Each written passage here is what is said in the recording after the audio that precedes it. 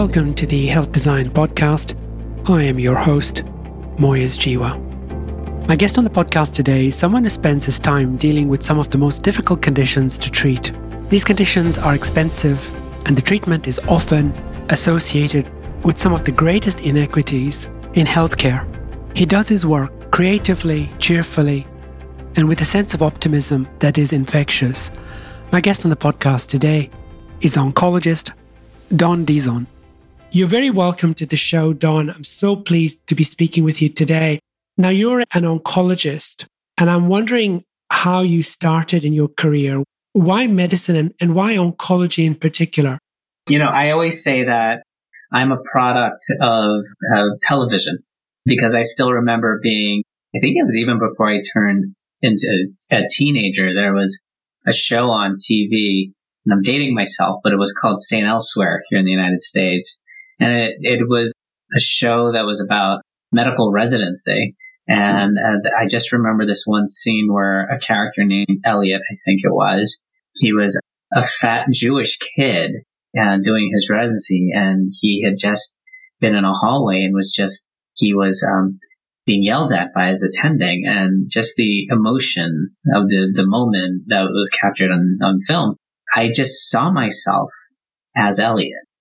As just being in that situation.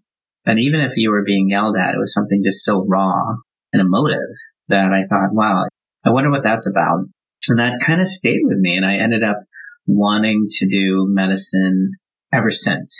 So even when I went to college, I went in as a biology major, although I was really derailed because I decided I really loved English literature and I really loved religious studies. But I went into medical school and I pursued it. And even in medical school, I thought I was going to be a pediatric cardiologist. And I had a great mentor. But when I went into my clinical years, the people that stayed with me were the people who were grappling with a new diagnosis of cancer. And the first person I took care of had lymphoma. And he didn't make it through his hospitalization. And this was, over 20 years ago. And, I went into oncology because I really thought I could make a difference because we had nothing back then. There was really no good treatments. And the treatments we had were very toxic. And the first time you met somebody, you had to be honest and said, we're going to try our best. But often they didn't survive. And it's been a remarkable road as an oncologist, especially coming into today with all these really sexy, novel therapies that are really changing people's lives. But that's why I went into it in the very beginning. By the way, most of my medical students that I teach want to become pediatric cardiologists, so not much has changed over the years. Yeah, I don't think I could have seen myself as doing that now after all this time. No.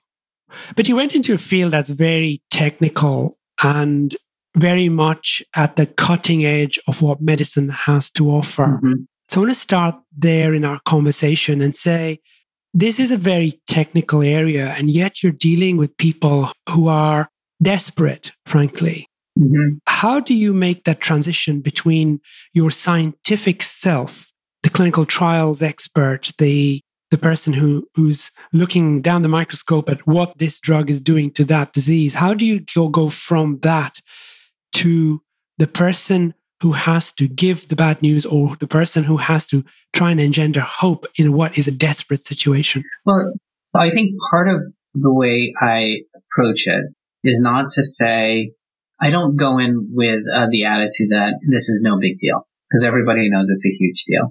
Oftentimes, I know what the diagnosis is, and I know the stage, and I know if it's advanced or not, and that sets the tone. But for every single person that I talk to, I begin the same way. I say the same thing. I say, today, I don't think you're dying. And, I just say it completely because everybody associates a cancer diagnosis with death. And I say, today, you're not dying. And I think I can help. If I think I can cure, I say, I think I'm going to aim to cure you. If I think I can control the disease, then that's the language I use. If I say, I don't know how long you have, but I think treatment can help you feel better, then I'll say that. But I really try to use very, very plain language about what my intentions for treatment are and what I think I can and cannot do. So for people I treat who have relapsed, one of the hardest conversations I have is when I say, I can no longer cure this, and at some point this is likely to kill you, but that is not today. So I'm not one to and I think it's because I grew up in the South Pacific. I am not one to paint a rosy picture, but I always want people to leave my room with hope. Yes, I can see that, and I can understand that you would take that approach. What about patients who simply don't want to hear that bad news? You often get people who say, I want a second opinion. And you can almost predict who's going to be in that boat when you see them first, because they really, really don't want this disease to get the better of them. How do you approach that? Well, I think my approach has shifted. I remember in the first 5 years of my career, I took a request for a second opinion almost personally, like, oh, you don't trust me, or you don't think my care is going to be good enough. I credit social media for making me rethink the whole thing. I approach those requests as I would every single person by recognizing that I'm not the one who needs the help, right? I'm here to offer help. But the person who really needs the help is the person sitting right across from me. And every person deserves all of their questions answered and every option explored. And if I cannot give them the answers that they are looking for, then they have every right to get a second opinion. So oftentimes when it's mentioned, I'm the first person to say, I think it's a great idea. But if you need some recommendations, I'm happy to give them to you. If you want me to help get you the appointment, I'm happy to do that. But there's this language in medicine, and certainly in oncology, to this is my patient. Oh, my patient is being treated for this. Oh, what are you doing talking to my patient? And no one owns these people. They're not your patient, just like that's not your cancer that they're living with. This is a patient under my care, but she wants a second opinion. It is not my patient to decide. It's not my choice to decide. Well, I think that's important. It's important to recognize that we are here to help, whatever that means or whatever the circumstance. But if they want to see what else is out there, we should never stand in the way of that. I want to talk now about the disease that we most fear. That, of course, is ovarian cancer. And the reason that we fear it most is because patients present with advanced disease quite often. And often the diagnosis is not made by a gynecologist, it's made by a gastroenterologist, because they present with bizarre symptoms, which ultimately leads you to look in the part of the body where the thing has started. And of course, that is, for many of us, doctors and patients, a really frightening prospect. Is there hope? Where are we at the moment? What is the current state of play? Well, what I would say is that the holy grail is early detection, and we're not there yet. I think the ovary is lying so deep in the pelvis, literally, the bomb has to go off before the symptoms are really specific. We know that there are some symptoms that are associated with a diagnosis of ovarian cancer, but they're so nonspecific. So if a woman complains of pelvic pain, common things are common, and ovarian cancer is not common enough to consider in the first top three in the differential. But for women who do have a diagnosis of ovarian cancer, we are making strides, especially recognizing that every woman with ovarian cancer really needs to undergo genetic testing, because now we have these treatments that are available for mutation-associated ovarian cancers. And the data on these treatments, which are called PARP inhibitors, are really quite striking, that there is the potential for a woman with a newly diagnosed BRCA mutation associated with ovarian cancer. We can put her into a sustained remission using PARP inhibitors. But we also know that it seems like this might benefit everyone, even if they do not have a BRCA mutation. So we're learning that all ovarian cancers are not equal. We're learning that we can find these subsets where the treatment paradigm can actually be very specific to that person. But we're also expanding our armamentarium. So it is more often than not, patients will live years with ovarian cancer, even if it was advanced at diagnosis. I wish I could tell you that most of my patients saw 5, 6, 10, 15 years. We're not there, but patients are living 3 years, 4 years, even more after the initial diagnosis. But once it recurs, it's still not curable. Thank you. So there is some hope, but as you say, we're not there yet. With these advances in treatment, costs have gone up because the drugs cost a lot, the treatment costs a lot, and we have an equity issue. So if you look at certain parts of the United States or even certain parts of our country here in Australia, there is a differential in the access to those kinds of treatments. What's your take on that? I think it's a terrible thing. People still feel like we have the world's best healthcare here in the United States. But what is lost in that picture is that it is not equally distributed care. One of the things that has happened with the Affordable Care Act is we did increase how many people were able to get insurance, but that came with strings. So, for example, I work in Rhode Island. Our neighboring state is Massachusetts. Women and men who go on their state plans, either in Mass or Rhode Island where they live, they can't cross the border for care under the state plans, but they have access to care. So what they lose in choice, they have guarantees in access. The access only can go so far. So it is still true if you have an incredible job-sponsored health insurance, you are more likely to have access to these treatments. But even there, the barriers exist. I am subject to peer-to-peer reviews just to get things covered. And it doesn't seem to matter whether or not you are on a premium plan or not. We oftentimes will rely on industry programs to facilitate free or reduced cost drugs, because even for people who are able to get insurance coverage of the drugs, the out-of-pocket expenses still make it prohibitive.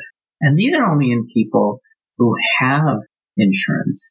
There are tons of people, even in the little state of Rhode Island, who don't have health care and come in with cancer. And it is a struggle to find the resources to get them treated. But I work in an institution that struggles and strives for equity. And so we do aim to provide treatment, even if patients are falling within the cracks of society. But it's a tough situation. And I think there's one thing to sort of, work on the insurance provisions of care, but you can't do that without also addressing the costs of care. And even as our drugs become better, the price tags continue to rise, and it's not sustainable. It's just not sustainable. So we do need to get a handle on that. And I'm hoping with the new administration, there will be some movement towards that equity, but it's still a huge problem. It is a huge problem, and I agree. I think the change in the guard may well make a difference to that, and we hope so. But of course, it's a problem that predates all of this. It has been growing in time, hasn't it? Because we've seen that the companies that produce these drugs want to recoup their investment in research. And of course, you can understand the commercial imperative to do that. But it's now coming at the cost of lives and bankruptcies and all the rest of it in our society. What do you think ultimately will happen? Because whatever the administration does, it'll make it easier for people to access some of these things. But of course, the costs are going to continue to grow as genomics gives us many more sophisticated answers to these problems. The opportunity to make a fortune is going to increase dramatically. Right. And we've actually seen that even with the COVID-19 pandemic, that companies have really, they've gotten rich on R&D funding and guarantees of vaccine access and also new treatment modalities. And these are not cheap treatments. But I think what needs to happen is a reevaluation of how drugs are priced in this country. And really, it's going to take, and this movement already exists, we need to agree on what drug, when, and how it's used. And so one of the ways to try to control costs is to reduce the variabilities in care. So pathways is one of the ways that we're aiming for quality of care, reduce the variability, and get people to agree on which drugs should be used at what point. So there are pathways now in ovarian cancer that are saying, yes, you have a plethora of options. The best data with the best side effect profile, and we can consider value, suggests that we all should be following this one pathway. And I think that movement requires a lot of folks like me to put aside our biases of saying, well, I want to do it this way, and say we will agree to the pathway. And I think only if pathways are followed by a huge majority of those of us who are involved in pathways, they won't work. So it's a quality metric. And I think if we can reduce the variability of care, there's a possibility we can reduce the costs of care. But that's only one segment of the pie. I mean, the big when in a capitalist society, right? It's always about market prices and competition rules the day. But if all of the competition is not driving the price down, but actually egging it up to see how far they can go, then it's almost counterintuitive. So I do think there needs to be more ways to negotiate pricing of drugs in this country. And I think without it, we won't be able to get very far in terms of forcing our industry partners to the table. But it's just not sustainable. It's not sustainable. And worse than that, it is that it's divisive. And because it's divisive, we have seen the consequences of that divisiveness in the last 4 years and even before that. I want to now talk about your advice to budding doctors. So I have a bunch of budding doctors that I look after. Looking at the world that we now live in and the realities that we face, what would be your advice to somebody who says, oh, I'd love to be an oncologist because I want to treat cancer and I want to make a difference in the world, given what the discussion that we've just had? I would still say that being a doctor and being an oncologist is the hugest privilege in the world. To be with someone at their most vulnerable, to see them through a very difficult diagnosis, and then to be able to see that person year after year after year, or alternatively, to be there at the moment when they're leaving this earth and providing them that comfort, is a human experience that plays out month after month and year after year. It's hard.